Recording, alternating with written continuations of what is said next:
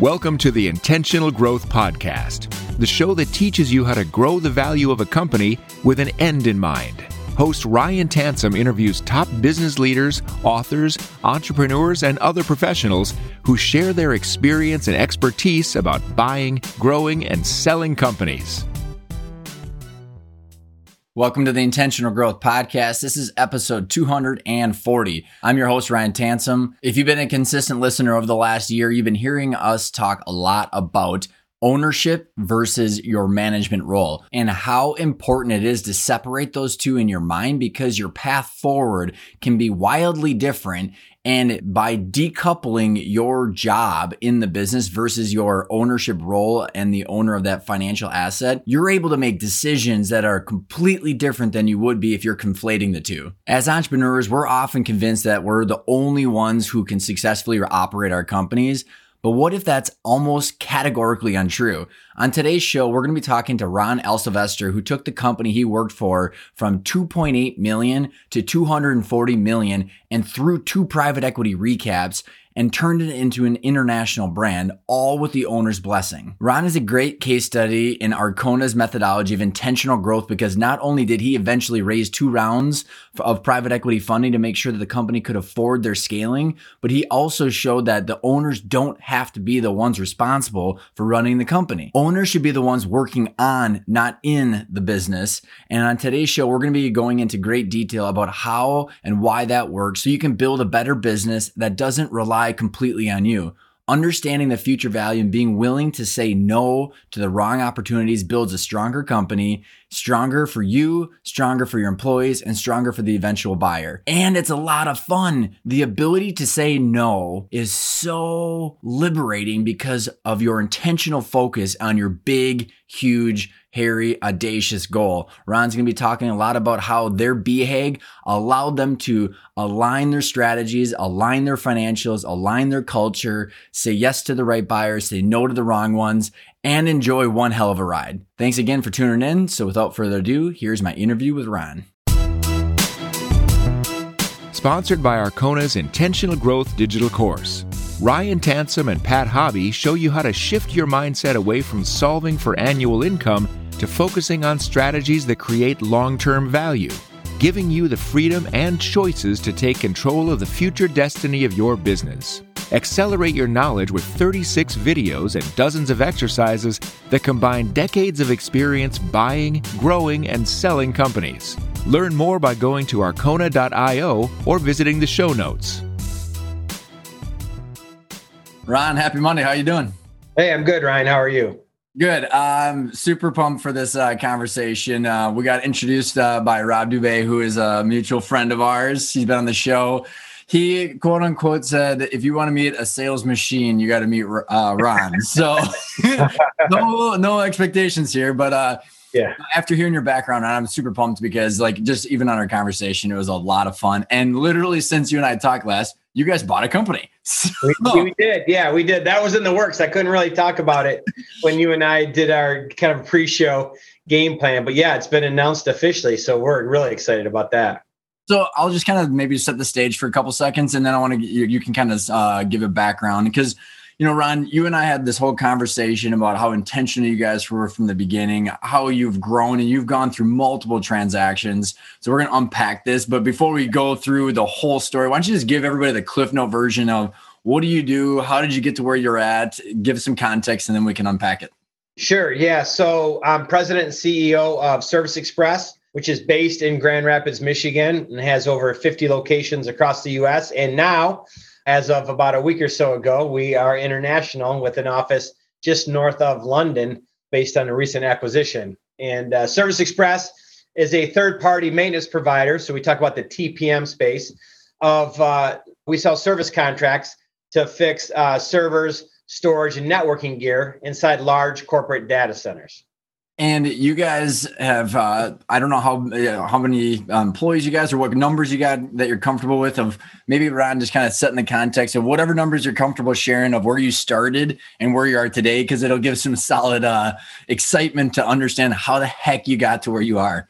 Yeah, no problem at all. So when I started back in 1997, we finished 1997 at $2.8 million 4 locations and about 20 employees. And so currently we will finish in 2021 at roughly 240 million, 800 employees, and 50 plus locations in the US and now in the UK as well. And like Rob Dubay said, you're one heck of a salesperson. So we're going to talk about how the heck you did that. So why don't you just walk us back, in the 90s, how did you get to the current position you were at when you were in the 2 million mark? Because when you told me your background, it was very intriguing to me. It was not, you didn't get spit out as some like raging salesperson. You had a different path that brought you to where you're at. Yeah, I think pretty traditional path. So I graduated from Central Michigan, which is based here in mid-Michigan in 1992. I had a teaching degree. So when I started college, I thought I wanted to teach and coach. I wasn't that much of a student, wasn't that into school, but knew I wanted to go to college and figured, well, I'll teach and coach. That's something I enjoy, and that's maybe what I'll do. So when I got out of school, I no longer wanted to do that for a couple of reasons. One, I kind of realized one of the things about teaching that I didn't really like was that you had to go back to school, which I didn't really enjoy school that much in the first place. And so what you were going to make, your compensation was laid out for your whole career based on continuous education and number of years you taught, nothing on performance. And I was like, I don't think I like that. If I'm a better teacher than you, I should be paid a lot more. And if you're better than me, you should be paid more. And so that didn't really sit well. And, I think you grow and, I don't know if you mature is the right word, but you just grow and evolve as a young adult between 18 and 22. And I had some friends from Central that had graduated and were getting sales jobs. And the way they would describe it and the way I would kind of watch and see what they're doing just really resonated with me more at that time. So I decided I didn't want to teach, and I came out and wanted to build a career in sales. And, now like Central has a great sales program. So does Western Michigan. That's an hour down the road. So you can get a degree, you can major in sales. Well, there was none of that I knew of back in the early 90s. Business was either marketing or accounting and finance. It was not sales, right? And so it's like, you got to get sales experience. Well, how do you do it? You got to find a sales job, doing something. So my first job out of college was selling health club memberships for $6 an hour, plus a little bit of commission, so I'm sure I made my parents so proud with that. But, I did that for like a year and really got the sales bug, really enjoyed finding out what was important to people, walking them through the health club, and then, signing them up for a membership. And just that juice of getting a signed deal started to resonate. And, but I knew I wanted to get in outside sales. I was really searching. And I tend to search, by the way, Ryan, which means I take action and then I figure out if I like it or not. I don't do a lot of research up front. Obviously, with my so-called teaching career, that was all laid out before I went for a teaching career. I just didn't pay any attention to it. So I just jumped in. And so on that note, I was like, man, I really kind of want to be my own boss and I get a real estate, license and sell houses. So I did that, sold a house, and but then realized, man, I'm working all nights and weekends while my buddies are all hanging out. I'm sitting in an open house or showing houses, and this isn't what I want to do. So I stopped doing that. I got an outside sales job selling long distance services. This was a thing in the early 90s where there were resellers that would sell, like, I don't exactly remember how it worked, but they would like buy lines from MCI, AT&T, Sprint, and you could resell long distance services at a reduced rate, business to business. So I would do face-to-face code calls. Now everybody picks up the phone or through LinkedIn. I'd go in a business park and go in and pick up the cards, right? Pick up the card. If you got in, they trained you. They really did great training, like a one-call close, like 7 steps to the sale, all in one call. And so I got great training. The job was pretty horrible. It was pretty tough, but man, I developed thick skin. I got the training. Again, I learned a lot through that. But then I was like, I need a change. So I quit that job and I moved to Nashville, Tennessee with a good buddy of mine from high school who was like the exact opposite of me, researched everything and had a job lined up right out of college and went there. And I quit my job and moved down, and with no job. He's like, what are you going to do? I'm like, I don't know. I'll find a job down here. You can always get a sales job. Isn't that the truth? You can always get a sales job, work for nothing, and that's all on performance. Yeah, exactly. So I did that. I ended up finding a great job with a great little company down there. And we did that for 3.5 years before I moved back, joined Service Express. I moved back to, the story, met a girl came back, got married, and ended up joining Service Express, coming in as a sales manager for them. So it was my first leadership position that I had with Service Express. And so give us a little bit of a backdrop so that because you didn't found the business, but when you were telling me on our previous call, like interesting owner mindset, because that owner kind of let you run with it versus you and I chat a little bit about how egos get involved with owners as they're thinking long term. And I based on what you were saying, the foresight with the owner was very, I'd say, evolved based on what I've seen. So kind of walk us through like what was the setup and then what was your duties and like how did you grow the business right off the bat? Yeah, so I came in as a sales manager and he hired me to do that and said, I want you to drive all the revenue activities, and he would take care of service delivery and support and operations on the back end. So that's what I focused on. And I brought the training I got at the long distance company, the 7 steps to sale. I brought that right here. We didn't do it all in one call, but really spread it out. And I think did it a little bit more professionally. I took the cold calling techniques, but we would set appointments on the phone by that point, the sales training. I took a little bit from every job that I had, which was really cool looking back. Managing multiple locations I took from the company I worked at, contract sales managers in Tennessee, and proposals from the company that I supported in Tennessee, Tanner Corporate Services, put together a standard proposal. And so did all that, standardized everything, brought in training and taught the team. And it just started to take off from there. And so we had a good run for initial couple of years. I got into some trouble when I tried to start hiring for the first time. What do you mean by trouble? I was selected wrong. I was really bad at it, and people will tell you like, oh, I have an instinct for hiring, and nobody has an instinct for hiring. It's really hard to do. I learned a skill and a process to go through, which helped me make better decisions. I learned it, like a lot of things, the hard way. And so I stumbled there for a little bit, but got that straightened out, really started to focus on culture and people and building relationships. Again, I kind of did that wrong at the beginning. I was too intense, too driven, too numbers focused, and didn't lead with connecting with the right people. I didn't hire right. I wasn't connecting right. And really just stumbling for a little bit.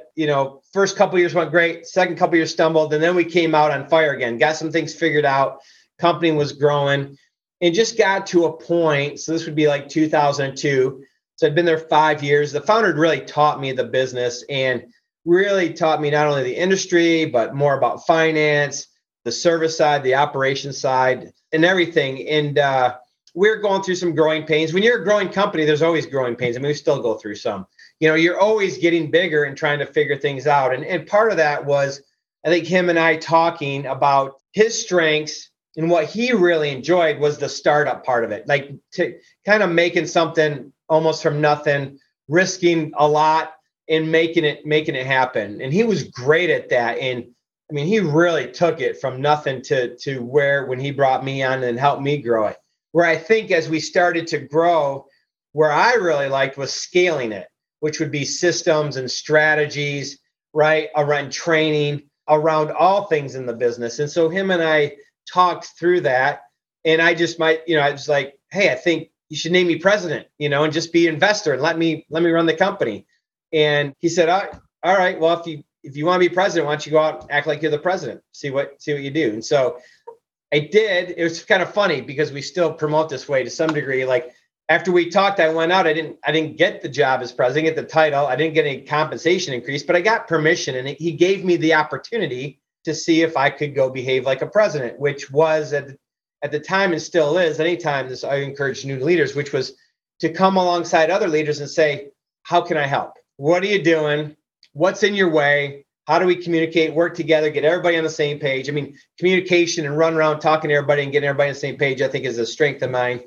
And so I did that for about 90 days, and it was going pretty well. So he just said, hey, I think I'm ready to do this. Let's make this permanent. And so we did in 2002. And yeah, it's an amazing move. I've really never seen another founder do that he would trust me at the time. And he packed up his office, left the company, left all day-to-day responsibilities, never came back in an operational standpoint. I would bounce ideas off of him, communicate with him. He'd come in when I wanted to talk with him, but he really just said, go to Ron, and he let me do it. And he let me figure it out and let me do it my way, which was probably different than his way, but he let me do it. And I just think it's one of the greatest I think it's one of the greatest moves of, like a young business owner has done. And it worked out well. Super interesting. This is where because I think it lends the data point, Ron, to how you guys got where you are. And what I think is interesting, I'm curious to hear more about, and I think the listeners will benefit of it. Why was that a thing? When I hear those kind of stories, I go, well, either the owner understood about valuations and value growth because there was some bigger picture in mind that allowed them to put their ego aside or whatever it is, or for some reason they hated the more mature business so bad that their hate for the operations allowed them to get out. But I'm just curious, what was the catalyst to actually make that thing happen?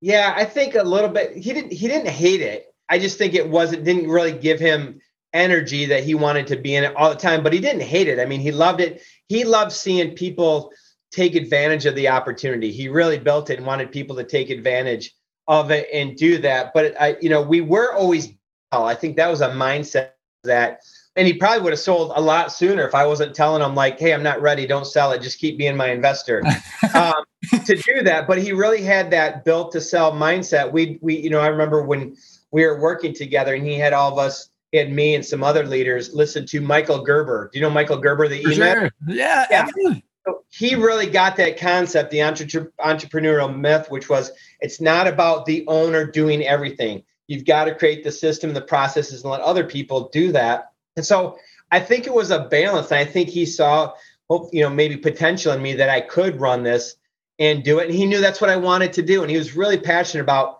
giving opportunities to other people. And that's where it grown to and what the opportunity looked like. And fortunately it did well. We had to do well. We wouldn't be talking if it didn't, right. It didn't go well, but it'd be a different story, but yeah, but nothing was guaranteed. He didn't know it was going to go well. He really took that chance.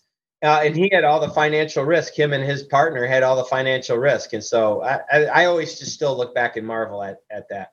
So, this is in 2002 as you're kind of going off now and you're taking to the next level. And you say you're talking about how you're passionate about scaling. And so from our conversations, you talked about the fact you almost took it to market once and then you ended up doing it again. So the reason I'm kind of expediting this compared to most stories is because you've done this multiple times. So we want to kind of get into this, the nuts and bolts of it. But I'm also curious, what triggered it to allow you guys to start accepting different offers and where was that in the timeline?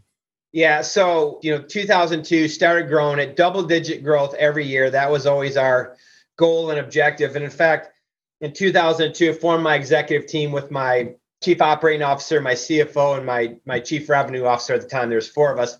And we came up with a BHAG, Jim Collins BHAG, big, hairy, audacious goal, right? And we said we want to be $100 million in revenue by 2020. I mean, people looked at us like we were stupid and crazy. 100 million, we were 7 million at the time. But we're no, if we do double digits, we kind of did the math, we can get there. And that's our BHAG. And a BHAG is supposed to make you nervous. And a BHAG is supposed to, make you, it's not a projection. It's I have no idea how we're going to get there, but that's what we should be thinking about. And that will help us think about the scale that we need and the systems and processes and everything that we need. So, one advice I always give when people are asking about, wanting to be part of a growing company or wanting to scale their companies is to think about what's the goal and does everybody have a shared goal? Because too often people will tell me that, then I'll talk with about, hey, this is what I always ask.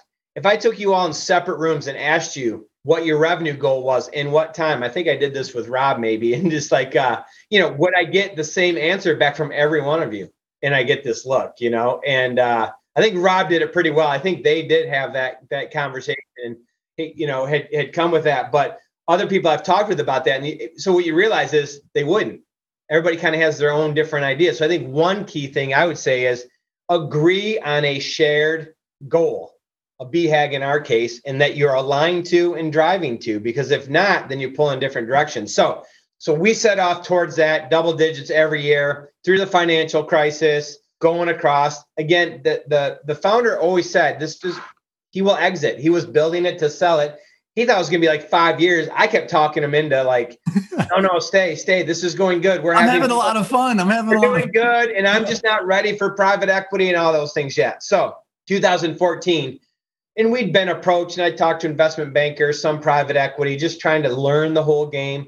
We got approached by a firm, came in, said all the right things, put a pretty nice number out there, a bigger number than we'd heard. And I said, well, I have to take this to the owners, And we talked through it and said, I think this is worth pursuing. And so we just said, like, hey, as long as this is straight up, we're Midwest guys, we're really not for sale, but if this is straight up, this would be interesting. I think we could maybe do something. And so we signed an LOI. We didn't have a banker, which was my first mistake because I was caught in the middle trying to negotiate everything and between the founders and the private equity group. And I didn't know what I was doing. And long story short, that did not go well. There was a retrade on that. It was kind of like the negative stories you hear around private equity I experienced, right? The retrade, they find everything wrong. The prices kept Define retrade for the listeners who might not be familiar.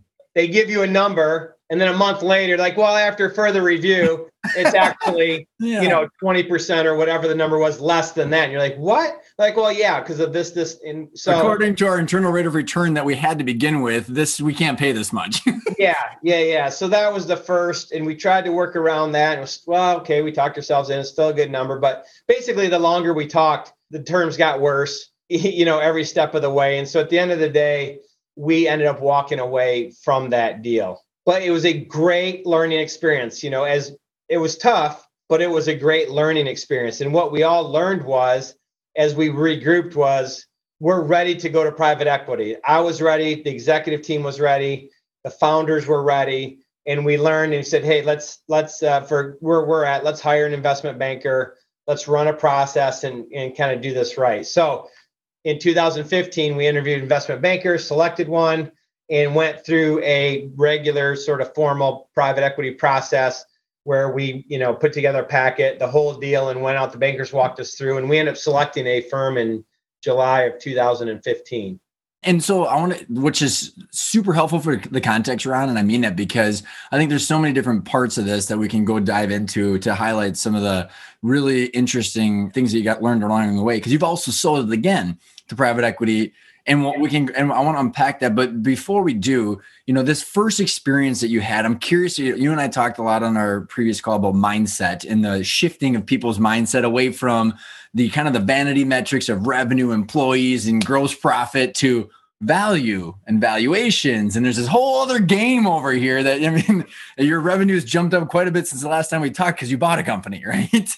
And so I'm curious, when you had this $100 million BHAG in line, that was revenue, and you went through this whole process of learning through experiencing, trying to take it to the market at the beginning, what shifted your mindset, or how did that happen as you started to understand value, and what got you to the point where you said to your team, we are ready for this. It's just not this one. So what did you learn throughout that process that got you ready? I think we were kind of learning along the way, knowing that in order to get the highest valuation, which is normally a certain number of, like, taking your profit, right, times whatever the number might be, 5, 10, whatever it is, right? And so I think what we learned along the way, even prior to that, was having repeatable processes and systems, not having customer concentration, not having location concentration, all these different things. Because, right, anybody who's going to invest in you is going to look at the downside of anything that's out there. And so you guys know that ahead of time though, Ron? Like, you can, because you've gone through it enough. I'm just curious, like what I'm trying to bubble to the top is you speak about so much like this fluidity. And I do the same thing on this show, right? We talk about multiples of EBITDA and deal structures, and you start to realize, like, where did I start to learn these things? And then how did my behaviors change because of what I learned? Couple of things. One, we read the book Built to Sell, and you know the book? John Willow's been on the show a couple times. Okay, yeah. So great book, right? He lays it out there completely on that. And then reading Inc. magazine, Norm Brodsky wrote a monthly article, and I don't know if you know Norm or not. He's been on the show too. Been on there too, right? Yeah.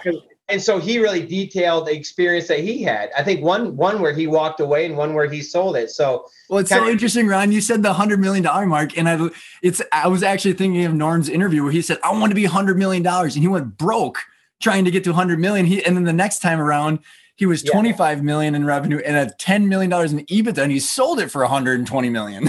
Yeah, right. So really interesting. So we just learned that, and I think again that that's part of the fun of being here. You're trying to figure out and learn all that stuff for perspective. So we are always doing work, calling, again, what Michael Gerber would say, working on the business, not just in it. So we're always thinking around how do we add value and what would create the most value in learning. So I think we caught on to these things. And Norm says it through his series. And I think Warlow does too, like building your business to sell is a great way to run and build your business. And Michael Gerber does. He says your business is for sale every year. You're either selling to somebody or you're deciding to buy it yourself. Meaning every year you keep it, you've just bought your business. So what are the things that you need to do to make it the most valuable business you could be? And it was so Gerber talks about that, entrepreneur with a technician mindset where they're just in the business, working hard all day, but not thinking about these scalable systems and processes. So again, the founder introduced that and got that concept early, showed it to us. We all bought into it and then realized this is a great way to run your business. You should always be built that way. And we can get back up to the present of where you're at in your story. But like, I'm curious, like, you mentioned that you were stuck in the middle between the buyer and the seller. And like, I can kind of relate a different situation because it was my dad, but I was in the exact same position as the overall structure as your situation. How did you deal with it, or you and your owner? Because that's complicated when you're trying to also paint your own path with the new buyer. Also, what is your financial? I don't know if you had a phantom stock plan or something with clear expectations, but like the amount of moral integrity you probably had to have in that situation is probably interesting. It was a tough spot. The founder, him and I, we've become good friends. He was great through the whole thing. He supported me through the whole thing and worked with me through it. So we always had that. We had complete trust. We'd been working together for that time for 17 years.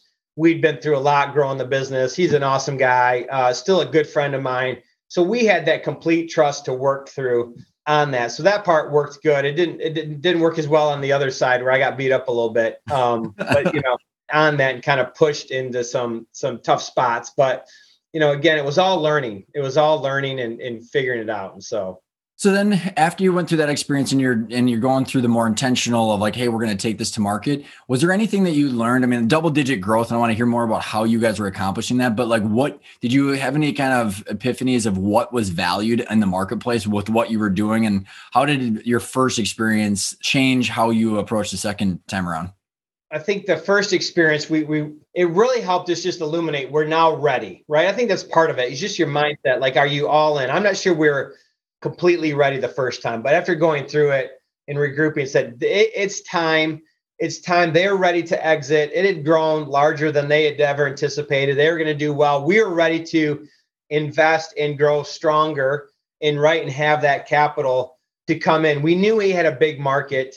I think what we learned that the banker helped paint a picture of is the size of our market opportunity, how we positioned against competitors and other things, and then how we this helped too, how we got really clear on our strategy for the future, our plan, and our financial projections, which is a big part of that, which I love to run financial projections. I always like to be like, what do we need to be doing today to get where we want to be 3 and 5 years from now? So I think all of that was really helpful. And then when we went through the process, the kind of formal process, I think the biggest thing there too was we just said, I had kind of misunderstood private equity. I thought they came in, took over, told everybody what to do and directed you. And I'd seen some other people do that. And that's what it seemed like to me from the outside. What I really realized is the right private equity partner will buy into your vision and strategy. They may have thoughts and opinions or ideas, but the right ones won't force anything on you.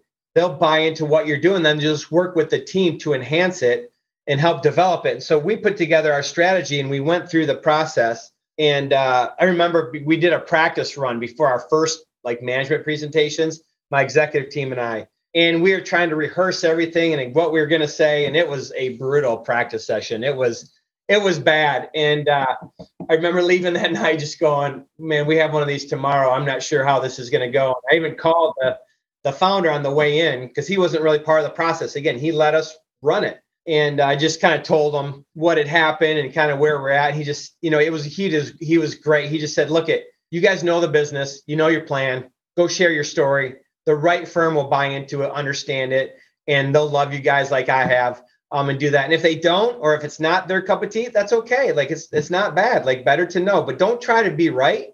Just go tell the story and see who it resonates with. So I came in, called a quick huddle with my team and shared that information, said, let's just go have fun today, like we always do, tell the business and, see where this takes us. And that's what we did. And through the process, a great firm really rose to the top, and they are fantastic partners of ours for 4 years. And they didn't tell us what to do, but they're super smart and they asked great questions and they threw out great ideas. And together we figured out some, enhanced strategies to help us grow. And it was a lot of fun. And I still stay connected with them. They're great. They're great people.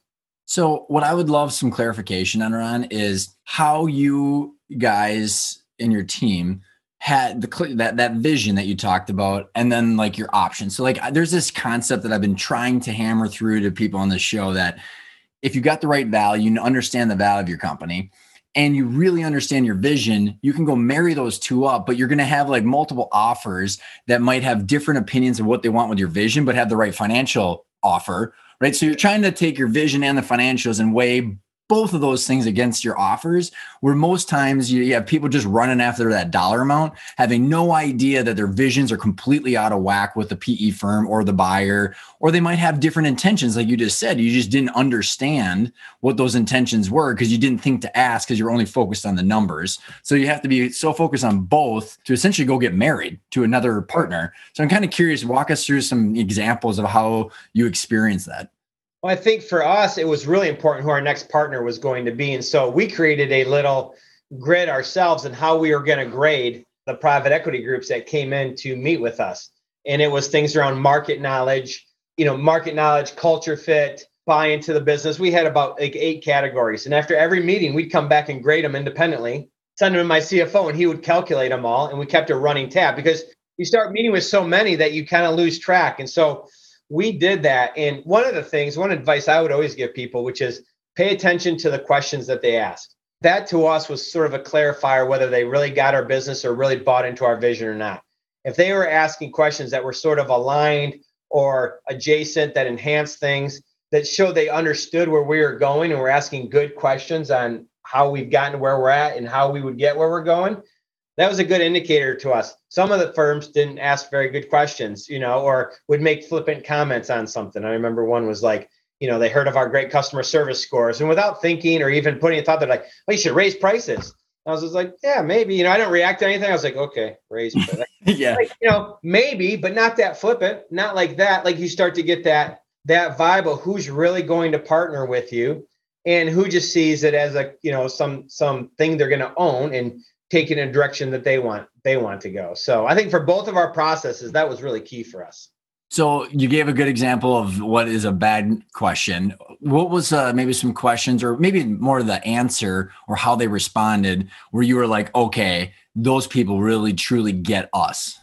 Yeah, I think, culture is big for us. That's our number one core value, is our culture and differentiator for us. And so I think people who took the time to really dive in and understand our culture and the people and how we do it and how it's important and why and how it's led to results, versus, let's get to all the financials. There's a difference there between people who spend time wanting to know about the people and the culture and thinking about how not to disrupt that going forward, backed up by reference calls and checks with all of their firms to make sure they've demonstrated they know that, versus people that pay lip service to it or have a really bad view, in my opinion, on what culture is, And so I think seeing alignment through there was really key.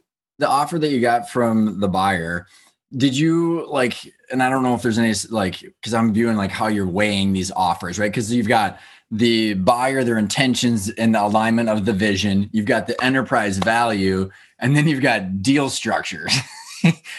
Every one of those are different. Yeah, for us, they all lined up, though. And I think the point being is that the firm that really buys into all that you're about and all that you do, those should all pretty well line up, because the ones who didn't quite get it or didn't quite buy in, their offer reflected that, or deal structure reflected that. The one who was super excited about, not the one, we had multiple, but the one we selected was super excited about it, knew the industry, knew us. And so they put together a great offer. It's not a fight and a tug, and it's not hard when it fits and it's good and they're fair and you go through that. And then questions that you have as you're walking through structure and compensation and other things, I remember talking to them about it, and they were just really good and reasonable and calm and thoughtful. And here's how we think. How do you think? What would work for you? And, oh, we could do that. And we want to make sure the team's aligned. And they were really thoughtful. I remember coming back to my team and going, man, if this is how they work through issues, like, this is good. I can talk through anything with them. And there was no judgment or, like, again, the firm, the one that went bad, anytime I had a question around stuff like that, it was just like a fight, and it was judgment and like, oh, that's not how you do it, and like, it was completely night and day. So I'm really glad I had that one experience, because then it showed me what a really good experience would look like. So bottom line is, I really do believe that those things, it doesn't always happen, but with the right fit, they should line up pretty well. It doesn't mean you don't negotiate at all, but they came and it just made everything fit, and it was obvious and it was clear. And I think focus on having a valuable business that you can walk away with and you're having fun allows you to take the time to select the right people. Too many times, people just have their head down, waking up, they need to because they're burnt out, they're out of cash or whatever happens. And then they just have one option or something like that and don't understand how to align all the stuff that you're talking about. We were working from a position of strength because we didn't have to sell it. And we were running a good business. And if at the end of the day, it didn't work out, we'd keep going for a couple of years, but it all came together. And I would just say, kind of jumping ahead 4 years later, we went from one private equity group to the other. Very similar process, very similar structure. We made our chart to grade everybody. And, the firm we selected, they just lined up on all of the key elements. And then all their reference checks were all spoke very high of them. And I asked for all of them, it wasn't, don't give me three, give me everybody. And I had multiple, I'd call, my CFO would call, a head of sales would call, and we would check them out. And it just all came back very, very positive. And so, we've been and they've been a great partner. We've been with them, about 14 months, and they've been fantastic. So as bad as the first experience was, the next two that I actually did, so have been just phenomenal. Well, it's super interesting, Ryan, because one strategy that I love for people is to have, if you're growing value with a couple different options in mind, you don't have to commit to anything, but you're going towards a valuation. And I say, if you're under time constraints, private equity might be bad because you're trying to essentially find your soulmate in a couple dates, versus taking the time, but you can align everything that you've discussed with the perfect private equity firm to fuel the capital and the growth. But if you can't find that perfect fit, if you turn around and did an ESOP at the right valuation, something that's option for keeping it, but you have to spend the time to find that alignment versus just focusing only on the dollar amount. That's exactly right. I think it's, what are your goals? What's the best fit for you? What are you trying to accomplish? So is an ESOP better? Is private equity better? Is a strategic buyer better? We had made the decision, hey, we're not going to invite strategics in. We want to own it. We're the platform company. We want somebody to fund it, to invest in us. And we want to accelerate it. And here's our plan. And we just wanted some kind of capital dollars in there to do that. And so private equity was best for us. But I think asking all those questions, and whoever all the partners are, all the players, I think getting alignment. I think we had alignment through the executive team, through the founder, his partner. We were all on the same page, what we were looking for. And, the founder said, he's like, don't worry about the valuation. It will be there. He never said it has to be the top, whatever. Let's just play it out. And we all agreed the right firm, that should come, right? And it'll all come together. So then after you guys had closed the deal, and feel free to get in the weeds on this too, because we've covered a lot of technical stuff in my show that on the deal structure. So you and your other executives who are going to be, private equity backs management. How many times we've heard that? How did you guys, so if someone's listening and they've got executives that are in your position who they want to help move to the next stage with a PE firm or something like that, or someone that's listening in is in that position, how did you guys structure where you got more equity upside in the next deal? I don't know whatever details you want for you and your management to get to participate in that next round.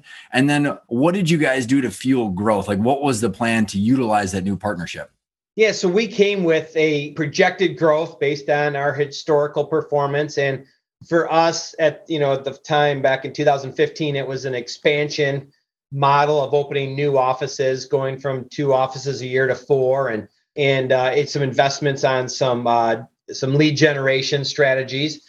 And so we said, here's our regular projections based on historical, but if you took those numbers and then accelerate them 2 offices to 4 and lead generation from where it's at to double or whatever, here's what the model should show you. So we had an accelerated model.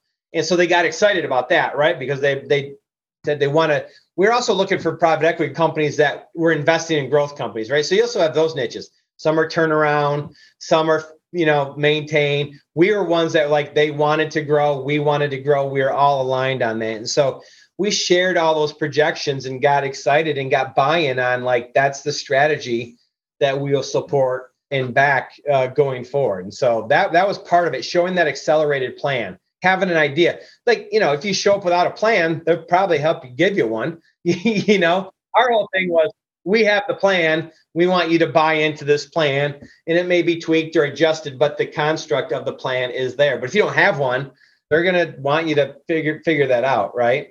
Well, and how much easier it is to align your vision with their vision when you actually have a vision that you can describe.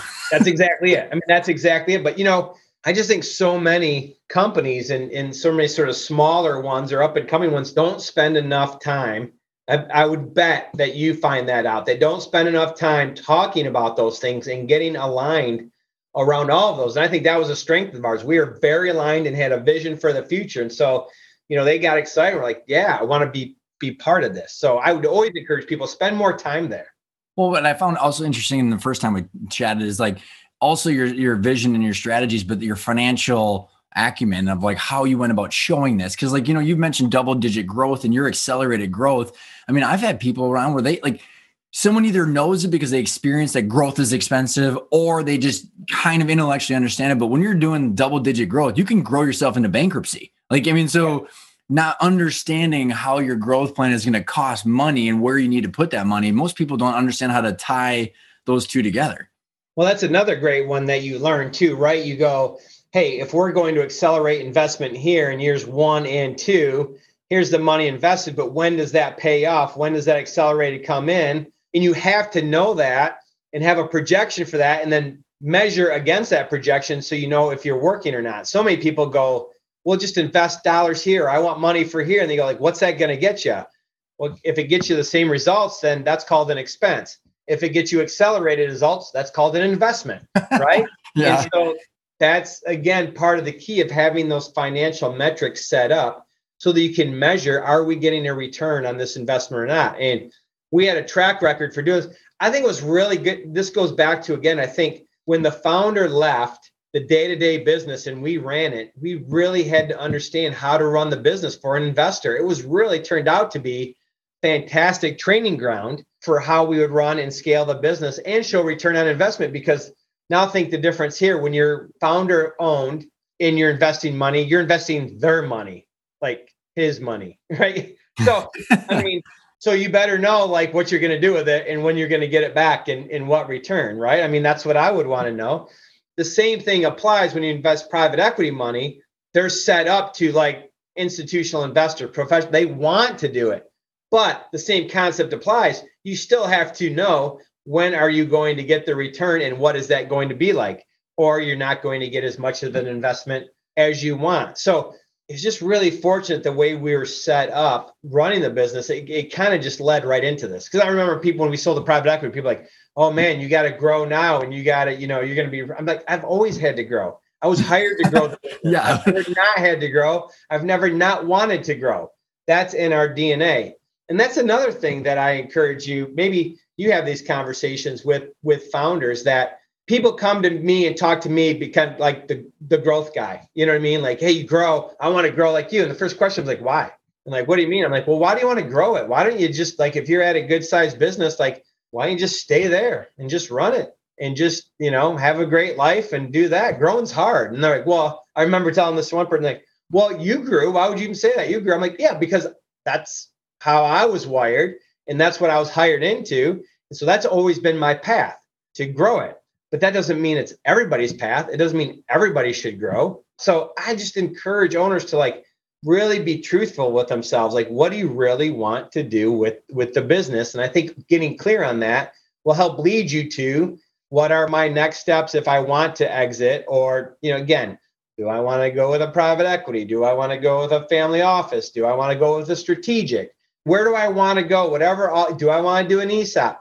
What are all the options? But you sort of have to begin with the end in mind, right? The Stephen Covey, begin with the end in mind. What do I want to do? And then kind of work backwards. And that should help shed some light on it. Have you noticed that, or do you get those Ron, you're just stealing stuff right out of all of the same books that I love it. Yeah, right. And it's so crazy to me, man. Like I'm literally almost on 5 years in this show, and you got thousands and thousands of downloads on every episode. And you go, okay, why is it so difficult to get business owners to think like this? And Bo Burlingham's been on the show. We talk about what do you want from your business and why, but like you talk about all these options, and we literally had exit off on all of our marketing years ago. We took it all off. It's like, because people have a visceral reaction to that word. And I think it's because they just don't understand all the options and like value growth. I mean, this is about growing value. What are your experiences talking to people where what do you say to someone when they don't get it? I'm just super curious. You just got to ask questions. I mean, I think, what I say it's just like, you have to get clear on what you want first. The same thing I've said, like, what is you want to grow? What does that mean? Are you all aligned? If you put us all in a different room here with my executive team, they would tell you our BHAG in 2025. They would know. They tell people they interview. They tell new hires. Everybody knows it. Like, I'm clear. We talk about it all the time. So do you have that level of clarity of where you want to be? That's kind of first and foremost, right? And then how are you going to get there? What's the plan? What do you do when someone's like answering the question vaguely, or you start to realize that they don't know? So like what if I just like blindly just regurgitated a bunch of vanity metrics to you? I wanted to go from 5 million to 10 million, Ron, and I want to go from this many employees to this many. Like, you just keep asking questions, or like? Yeah, well, if you threw out like that, I'd be like, so how are you going to do it? Like 5 to 10 in what time frame? 2 years, 4 years, 5 years? What's the time frame? And then how are you going to do it? Meaning, what do you have to be next? So say it's 5 years. So you want to go to 5 to 10. So what's your revenue going to be at the end of 2021, 22, 23, 24, 20? Do you know it? If you don't know it, you need to figure that out.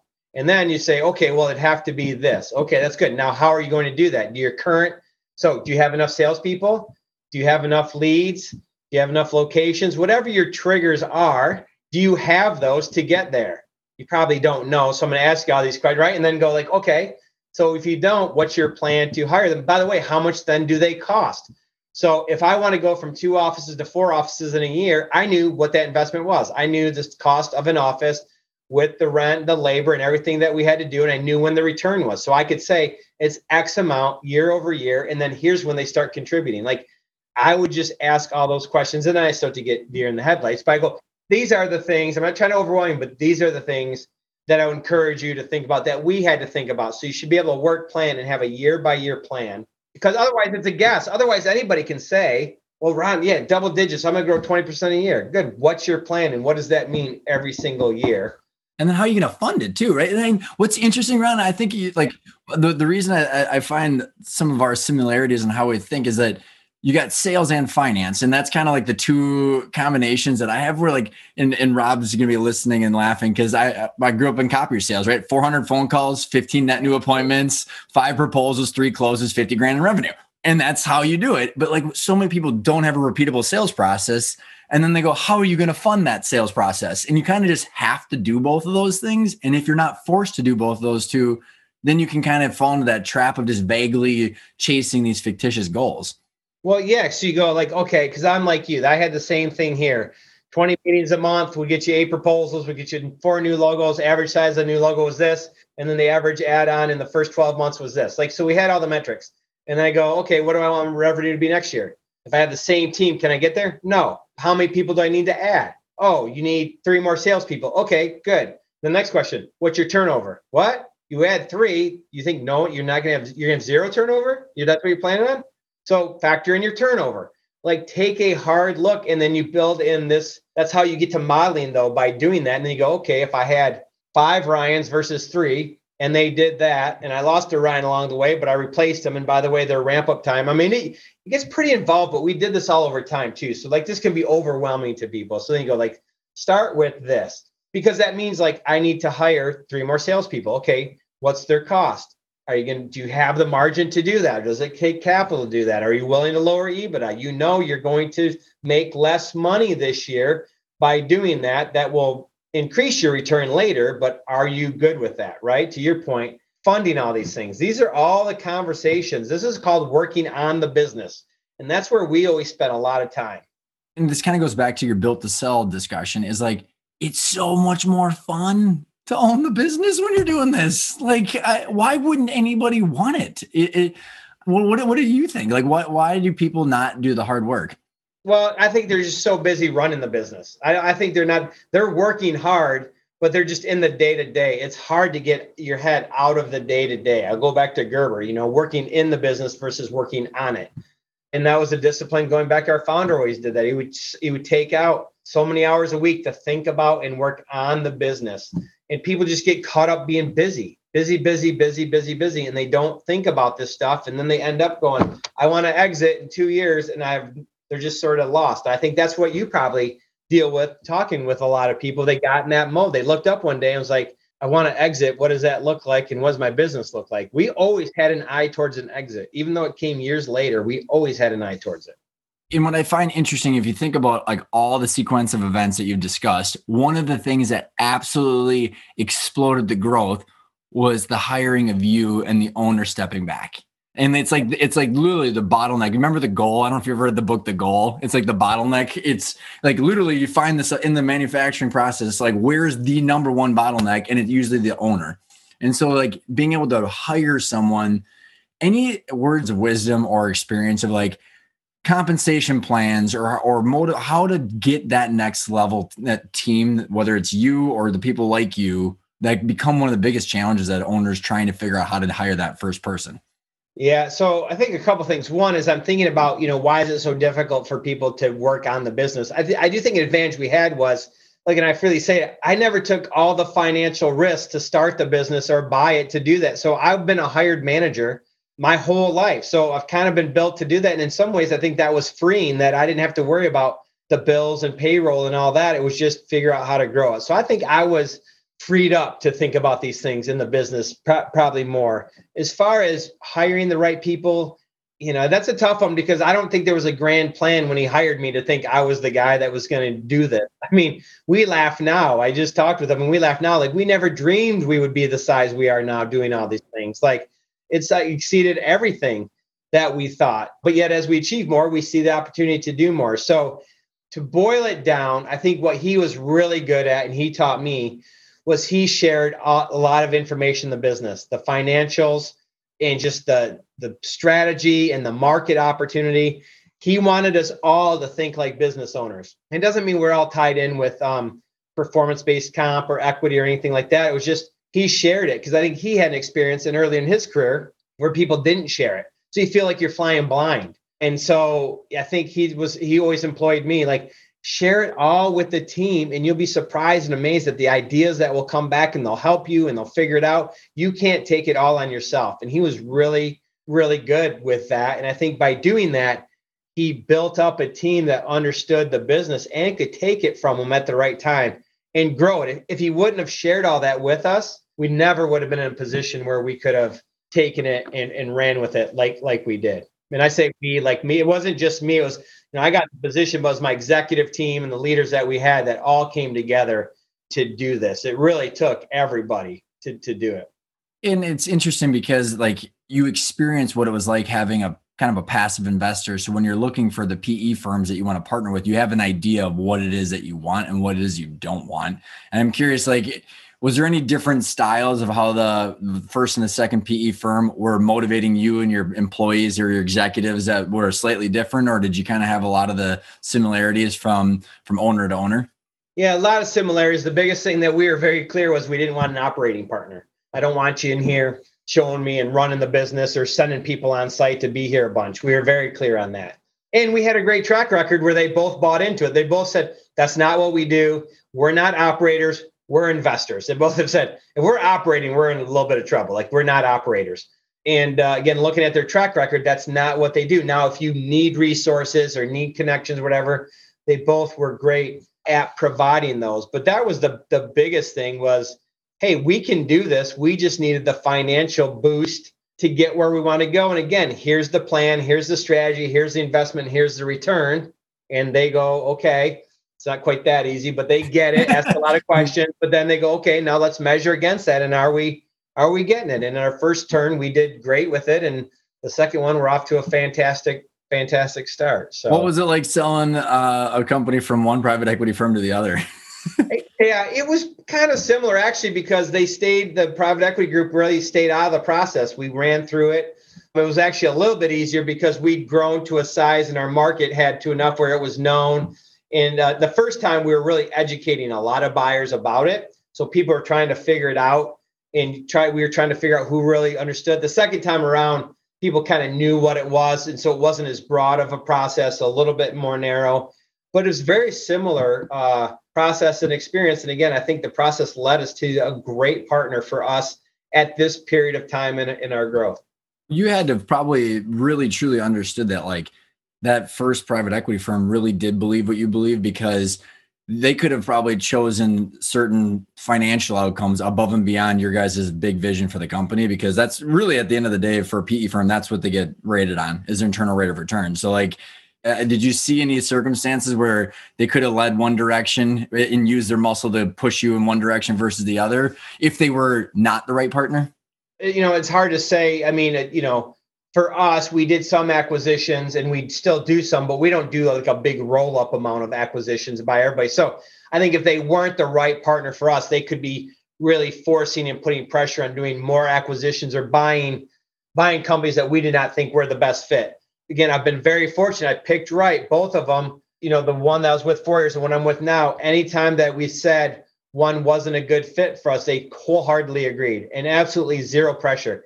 If they're the right fit, that should line up pretty good. And private equity gets a bit of a bad name, and there's some firms out there that deserve it. I'm sure, but I tell you that the one my experience now has been phenomenal. They've been great partners, but we spent a lot of time making sure we're aligned and very clear around the strategy and the return and the opportunity. And so I think that's I kind of keep coming back to that, being very clear. If you're not, they'll help you. And then you go like, maybe it won't be the way you want to go, but how do they know if you don't tell them, right? We've been very clear about the direction we wanted to go and how we would do that and what the end goals were. And, the first one was a home run, and we're, knock on wood, we're on our way here in the second one. So I got a couple of follow-up questions and then we'll wrap up. Okay, so you're 240 million now. What is it, like, you keep pushing out that goalpost? What's the BHAG now? 500 million, 2025. Okay, I was going to say, I'm assuming I'm going to get a very clear answer about that. Yeah, everybody knows it. We talk about it a lot. Combination of organic and acquisition, or what's the main strategies? Yeah, double-digit organic growth every year, and then disciplined mergers and acquisitions. And so I use the term disciplined to just, again, to convey it's not a roll-up. It's not just buy companies for the sake of buying them. It is only buy the ones we think are great fits for us. Great culture fit, meaning they know how to take great care of their employees. Employees work together really well, and they're passionate about taking great care of their customers. Those are two things that if you don't have, I can't give you. It's interesting. I just saw a Gary Vaynerchuk. Do you follow him at all? Yeah, everybody knows Gary V. And he showed an old interview recently with Jack Welch, who's the former CEO of GE. And he talked about, I just saw this on Instagram a couple of days ago, but Jack Welch said the one thing he would put more emphasis on early in his career would be like, you've got to get the culture fit right. Don't get so caught up in the numbers. If the culture fit's not there, don't do it. And my leadership team, we've been kind of sharing that because we talk about that a lot. And so I think that's why we have to be so disciplined. And then when we like somebody, like the one we just did, we go after it pretty aggressively, and do that. So those are the things: double-digit organic growth, M&A, disciplined M&A, and I got the projections out to where we're going to go, and then we'll set a new BHAG as we hit that one. And we do not have time, but I'm just kind of curious if there is a somewhat short of an answer on it. Is the double-digit organic growth? So like, you guys aren't in a service-based business where you can just put the throttle down on Facebook ads and triple your revenue. I mean, you're in a normal B2B kind of business services. So like, what is some of the, couple of takeaways or secrets behind that, maintaining that double-digit growth? Yeah, I think it's staff, right? So it's how many salespeople do you have? I talked about it earlier. How much do they sell on average? So how much do you need? Then it's funneling in the pipeline. We're really spending a lot of time on measuring and understand our pipeline. What size is that? What percentage do we close every month? So if we're going to do this, what how many leads do we need in there? How many meetings, how many leads generate from our demand gen team to build the pipeline a certain size? We'll close a certain percentage every month. And we go, the pipeline's not there. Now we're asking salespeople to close something out of nothing. Like, that's not it. And so it's really just an extension now from just pure headcount to pipeline build, and more from location build out, because we're pretty much built out throughout the US, to market penetration, how we're going to get into there. So again, the story evolves, but it's the same concept. Know your metrics, know what they are, know what they need to be, and look at what are we on pace for every single year and make adjustments as necessary. I love it because it's not some silver bullet. You know what I mean? It's like, hey, you did it's all the activity, man, and close ratios. Yeah. I mean, it really comes down to that, especially for services like us, and phenomenal customer experiences, so that you're not losing customers. You deliver and you over deliver on any promise because you're working so hard to get them. You do not mess that up once you get them. So, question for you, two more, and then we're wrapping up. What does intentional mean to you? Intentional means knowing exactly what you want to do and then going after it. And so, like, nothing on accident, right? Don't just, I hope this happens again. Here's a big number. I hope we hit it, but I have no idea how. And we'll be very intentional about our strategies and what they are. And if you make mistakes, and you will, you're intentional, then you correct them, because you know what you're trying to do and you measure against it. So everything for us and everything in my life, I feel like, is intentional. Like, if you're a dad, are you intentionally trying to be a good dad? Doesn't mean you're going to be a perfect dad. Doesn't mean you're not going to make mistakes, but there's an intentionality around, I want to be involved and raise my kids a certain way, not just have them, let them grow up and hope it turned out okay, right? So, I mean, I don't know if that's a good analogy. I love it. It's just Bo Burlingham, right? What do you want and why? Yeah. It really a lot of it comes down to that. You see it, like, it's so many people have trouble answering it, and that's okay. But if you want to do it, you need to go back and answer those questions. Bo's awesome, by the way. The last question is, where does everybody get in touch with you or follow you as they want to watch you hit that 500 million? Oh, thanks. Yeah. So company website, serviceexpress.com. We're on Facebook. We're on Instagram. We're on Twitter. And then I actually have a page, ronelvesteffer.com. I've got a weekly video blog that I put out on leadership and organizational development, where I just share thoughts and stories around what's going on here. And so now I'm also on Instagram and Facebook as well. So you can find us. And with a quick Google search, because we invest in those searches, we should both pop up right away. Ron, this has been an absolute blast. Thanks so much for coming on the show. Yeah, thanks for having me, Ryan. I enjoyed the conversation as I knew I would the first time that we talked. So appreciate it. I absolutely loved the interview with Ron. I am one of the biggest believers that a super clear vision allows everything else to fall into place. Ron was talking about how clear they were with their purpose and their culture and their vision of the business. They were able to say no to potential buyers and rate them according to that vision. They built the financials and their growth rate and their sales and marketing metrics all to align with that original vision and that BHAG. I mean, the clarity that a BHAG provides for everybody and all the strategies is so worth the work, because it's just liberating that you don't have to worry about anything else, because you're focused on your target and you don't have to wake up every day saying, hey, I wonder if we're on track or off track, when you don't even know where you're going. It pays off dividends in the short term as you're growing, and also long term as you look to an eventual exit, whether it's private equity and which type of private equity firm is right for you, or a strategic buy or an ESOP. All those choices, you need to understand how your vision could be impacted when and how you want to transition your role as a business owner, and when and how you want to liquidate your financial asset. Lots of choices, but you need to understand your choices in order to reverse engineer your plan. If you want more clarity on your ultimate plan and how to pave the path forward to grow a more valuable business, to create the choices you want, go check out our intentional growth training, Arkona.io. You can take it on your own, just go through the course by yourself, or you can hire Arkona to go through 4 coaching calls over 4 weeks to make sure that you really understand what that ultimate vision is and how you can obtain that vision and create the choices you want long term. Thanks for tuning in, and I will see you next week.